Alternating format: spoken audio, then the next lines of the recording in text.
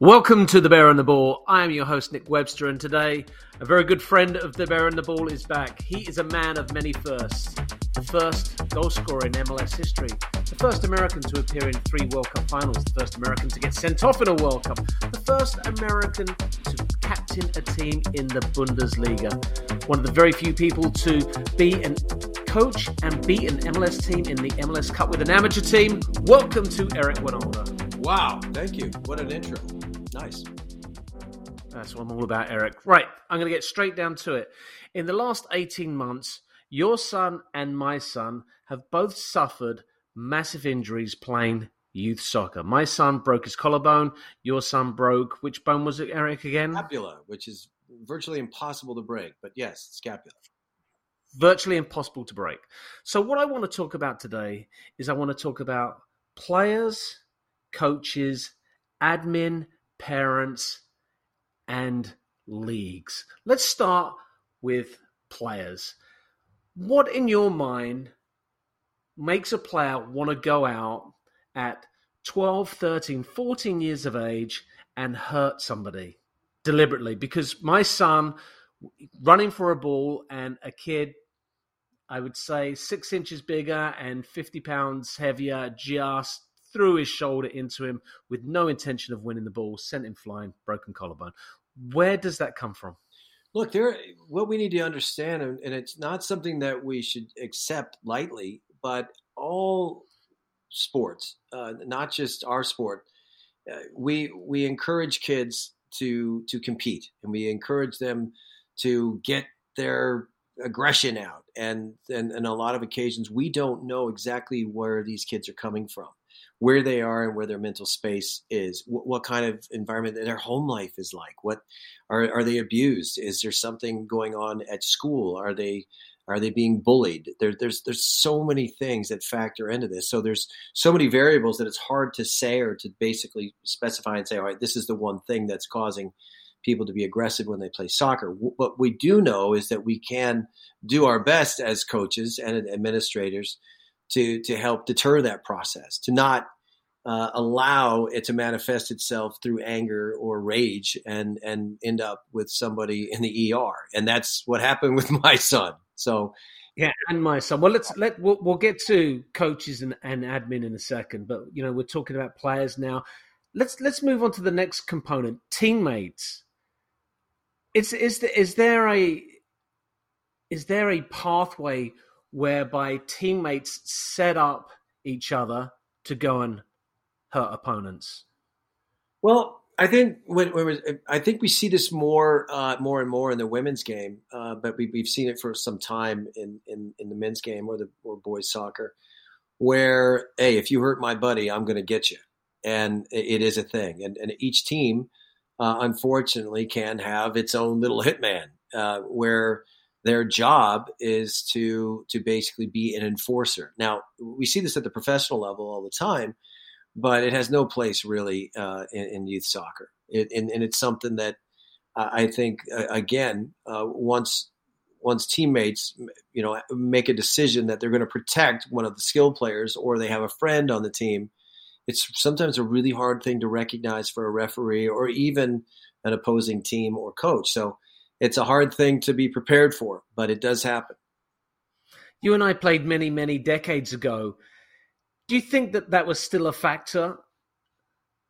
The enforcer, the player that was going to go out and hurt people and take joy in hurting people. Well, I mean, look, and I'm coming from a space where I had a lot of aggression on the field. I was someone that was kicked a lot, not because I was a skilled player, but I like to dribble, and I took my fair share of lumps. One of the things that my father told me is at some point you got to fight back, and of course that's something that I was unfortunately expected to find my own definition of what that meant. To defend myself. And sometimes I took it too far. And sometimes I deliberately took it upon myself to foul or to hurt somebody. So from understanding it from that space of a young boy experiencing, his first rush of testosterone and not understanding the magnitude or the severity of your actions when you get angry and you're unable to control yourself. And those instances of loss of composure can end up, putting somebody in a really compromised spot, and that means the ER. I've done it as a player. I've been angered to the point and sometimes it was at the outside forces. It was parents yelling from the sidelines that were telling me that I was a ball hog or a cheater or whatever. They didn't like me. And those are the kind of things that allowed me to go to that space where I was able to do something very violent. It's unfortunate, and it's guys like me, which I think I have some good advice here because I lived it and I can recognize it. But for the people who don't recognize it and are unable to understand the emotions of a young player, sometimes that these things will happen and they come as a complete surprise. They're shocked that somebody acted that way. But there are mechanisms. There's things you can do. One, to recognize someone's potential volatility, and also things that you can say to bring them back to earth and disallow them from actually doing something that they're going to clearly regret. Okay, so you bring up a great point, and your son Braden, I've watched him play on many occasions. Very similar player to you. Loves getting on the ball, loves dribbling, gets kicked all over the place. What are you saying to him right now as he's dealing with players that are being told quite categorically, stop this kid and do it by any means possible? What are you saying to Braden right now? Get rid of the ball. Learn to get out of the way. Play quicker. So you're not saying fight back, no, like your dad told you to do? No, I'm not. And I think that there are moments where you need to be strong, and this is how you learn to play the game. But just like you need to know that you're not going to win this fight with an oncoming car. You get out of the way, and someone's trying to really hurt you. The other piece to that is there are players who are very skillful, and they take great pleasure in nutmegging players or dancing around them at times, and then they have this ability to humiliate people. This is very dangerous because it's in the words of Pelé, who we've just lost. Some of the wisest words ever spoken is, you can do whatever you want out there, but you do never intentionally humiliate your opponent. You can play the game, and you make decisions out there, but if you start deliberately trying to tease or make fun of somebody, you are your own worst enemy. You will get hurt because it's human nature for them to come after you, target you, to hit you because you have embarrassed them. So it's great advice. Don't ever try to humiliate anybody if you have those abilities. But when my kid gets the ball, and he's learned a great lesson, I've told him on many occasions, just because you beat them once doesn't mean that they won't come back, that they won't chase you. And nobody can hit you when you're completely off the ball. And the other part of that is nobody's faster than the ball. Nobody ever will be faster than the ball when this game's played appropriately. So it's part of learning. It's part of understanding how you play the game at a high level. But my advice to him is to play fast and get out of the way, unless you're willing to take the hit and you feel that you're strong enough, and you feel that this is a moment where you needed to make that play, you needed to force the issue, but also understanding, by reading the game and reading people out there, when you see somebody who's angry that's really going to try and hurt somebody, one, you got to hope the ref is paying attention, but two, it's not worth it. It's not worth it. That situation will sort itself out eventually. You cannot stop somebody from going into a place where they're intentionally going to hurt somebody. Your only option is to get away from them. Well, we saw that actually in the Carabao Cup final yesterday. Anthony was kind of taking the mickey out of Dan Burn, the Newcastle left back, and Joe Linton was having none of it and went flying in there. And the challenge certainly had enough aggression behind it, and I think hopefully and thankfully he kind of missed his target. But I mean, to your point, even at the professional level, we see that. But that was a professional hit. That was a hey, knock it off hit. I mean, he could have made that a lot worse. It was just a hip check and just to put him down. If he would have come into a 2-footed tackle, we all know what that red card looks like. But he didn't do that. He didn't choose to do that. But it's a great example. Anthony did take it too far. You say take the mickey out of him, but he really was intentionally humiliating somebody who he knew was 6'5" and wasn't going to have the quickest feet and was going to have a couple of swings and misses. And Anthony tried to enjoy that moment. And his teammate, as we just talked about previously with kids, he took care of it. Now, in the professional world, that's acceptable because that's a professional that knows how to actually foul somebody without hurting him. Sometimes kids don't know the difference. And they'll come in hard, and now they're standing over a kid with a broken leg. And the first thing out of their mouth was, "Oh my God, I didn't mean to do that." And that's the challenge, is trying to deter those kind of situations from happening, because it's happened to our kids. Both of our kids were severely hurt because somebody decided that they wanted to make a point or hurt them.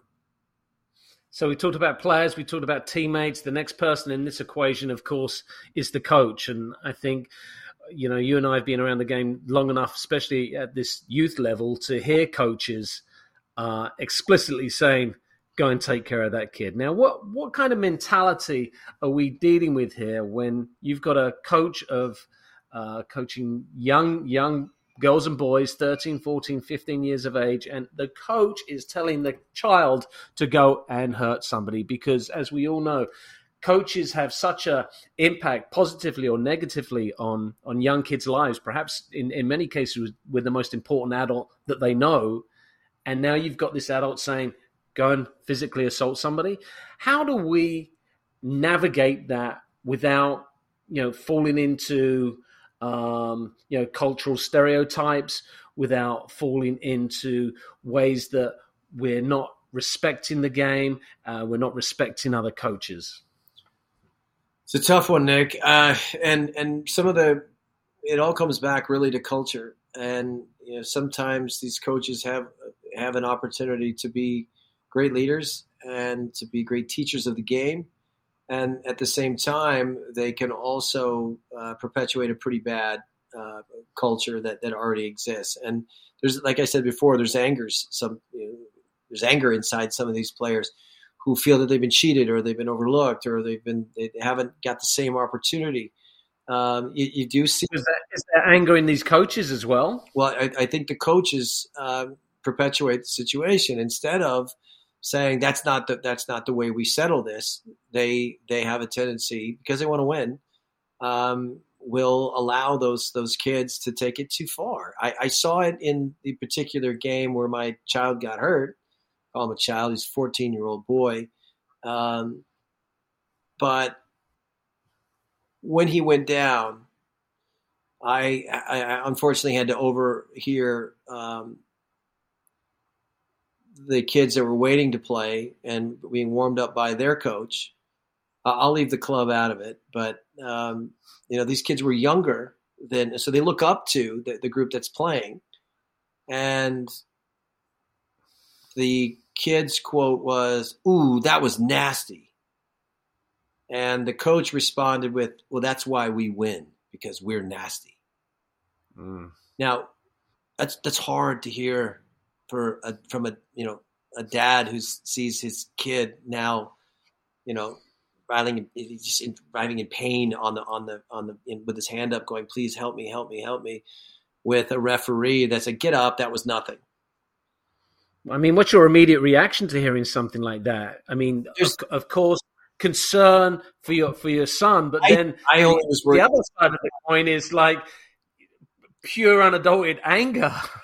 Well, look, and as someone who's endured a lot of different things, that was really hard to endure. And when I opened up the gate into the field, because it was gated off, and I told another kid, I said, "Open the gate for me. That's my kid that's hurt."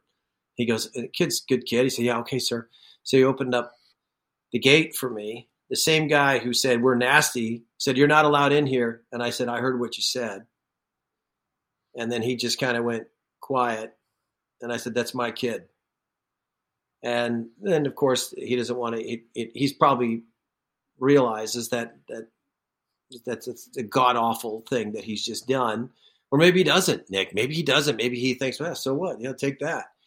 I made my way out to the field. The coach was able to go on the field, and then I had to take him immediately to the ER. He could hardly walk and hardly breathe. If you know where the scapula is, and you understand what that bone is, if you look it up, it will say that in order to break the scapula, you got to fall out of a tree, or you got to be in a car crash or a motorcycle accident. It's not a bone that is broken without really excessive force. Yeah.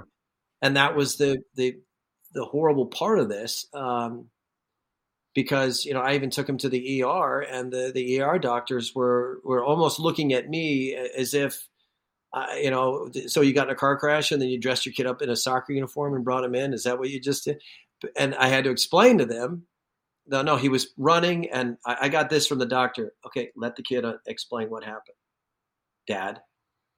So I had a doctor that doesn't believe me because my kid has broken a bone that he in his words had never seen broken in 20 years of sports in the ER. That's now, given the conditions, midday, brand new turf, the kind of turf that's really sticky. So when my son hit the ground and his shoulder and his back, he hit the ground just stuck. There was no bounce. There was no skip.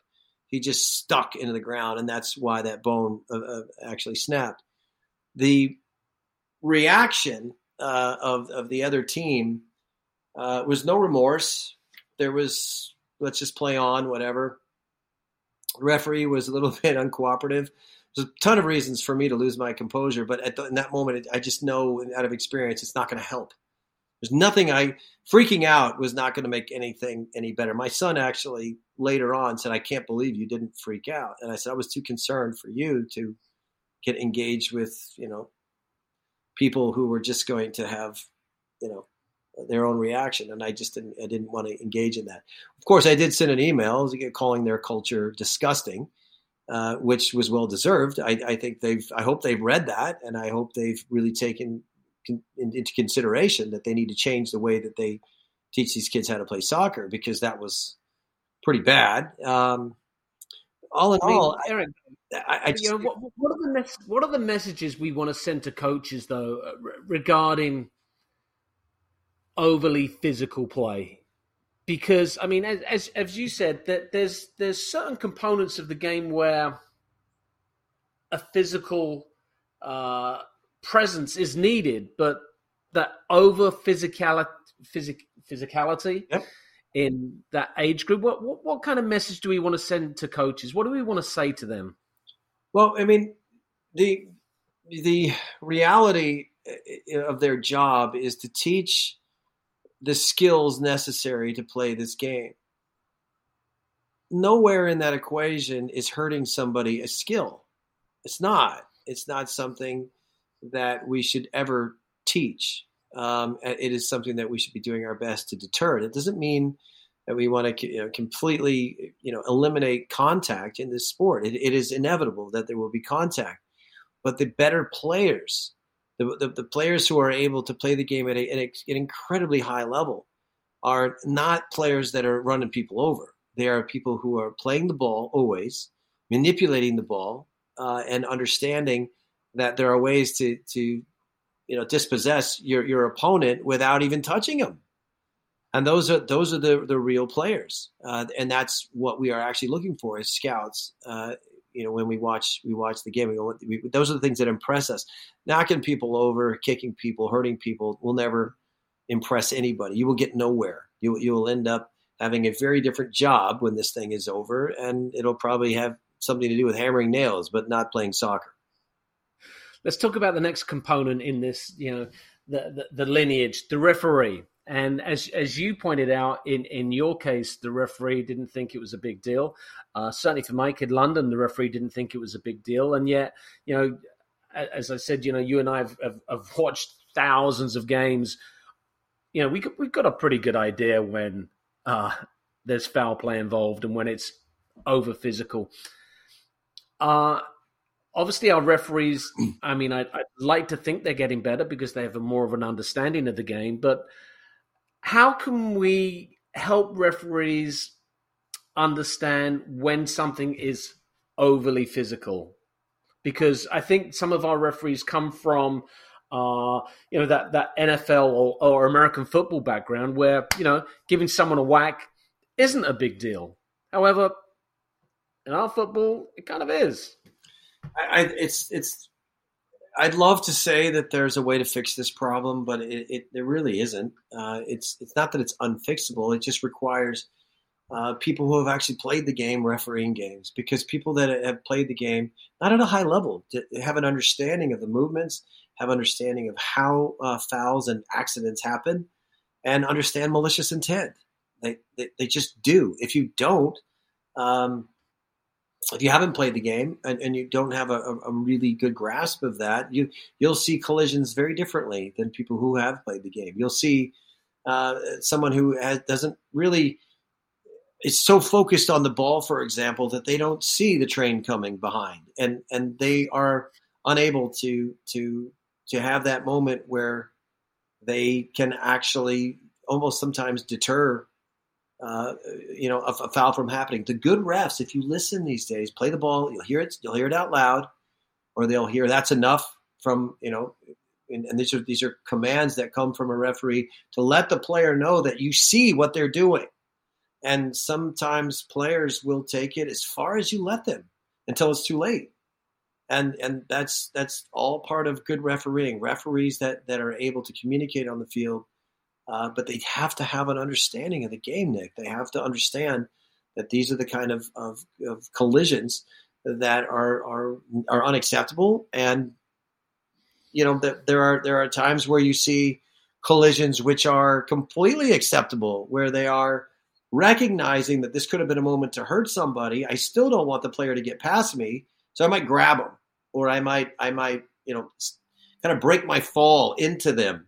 Those are far better than the elbow to the face or to the chin, and that's something that I think also you'd see too many referees don't understand what a red card is. They don't understand what a yellow card is, and again, communication on the field, letting players know that you see what's happening, taking advantage of those moments. Hey, number 7, come here. Come on. That's 3 in a row. Knock it off. Don't think I didn't see that. You have to put those kind of thoughts in players' minds. And those are things that I've refereed many games, and things that I'll say to a player when the ball's in their side of the field. I saw that. Knock it off. I know you want to play. You don't want to be sitting this one out. So that's it. No more. And that's basically my way of saying, if you do it again, I'm throwing you out of the game.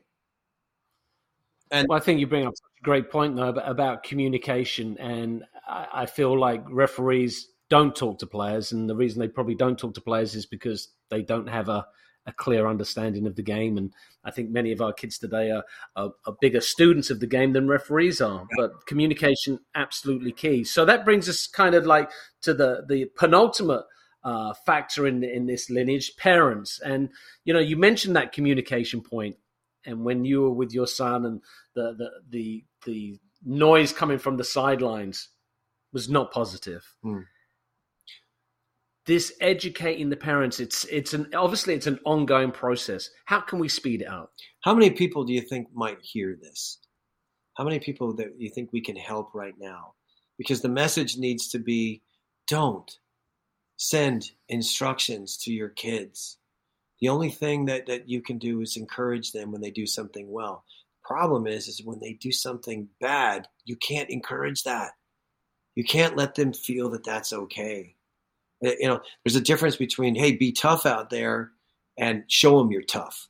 And those are the kind of messaging that we can get caught up in, as you alluded to before, in a mentality of maybe football or a different sport.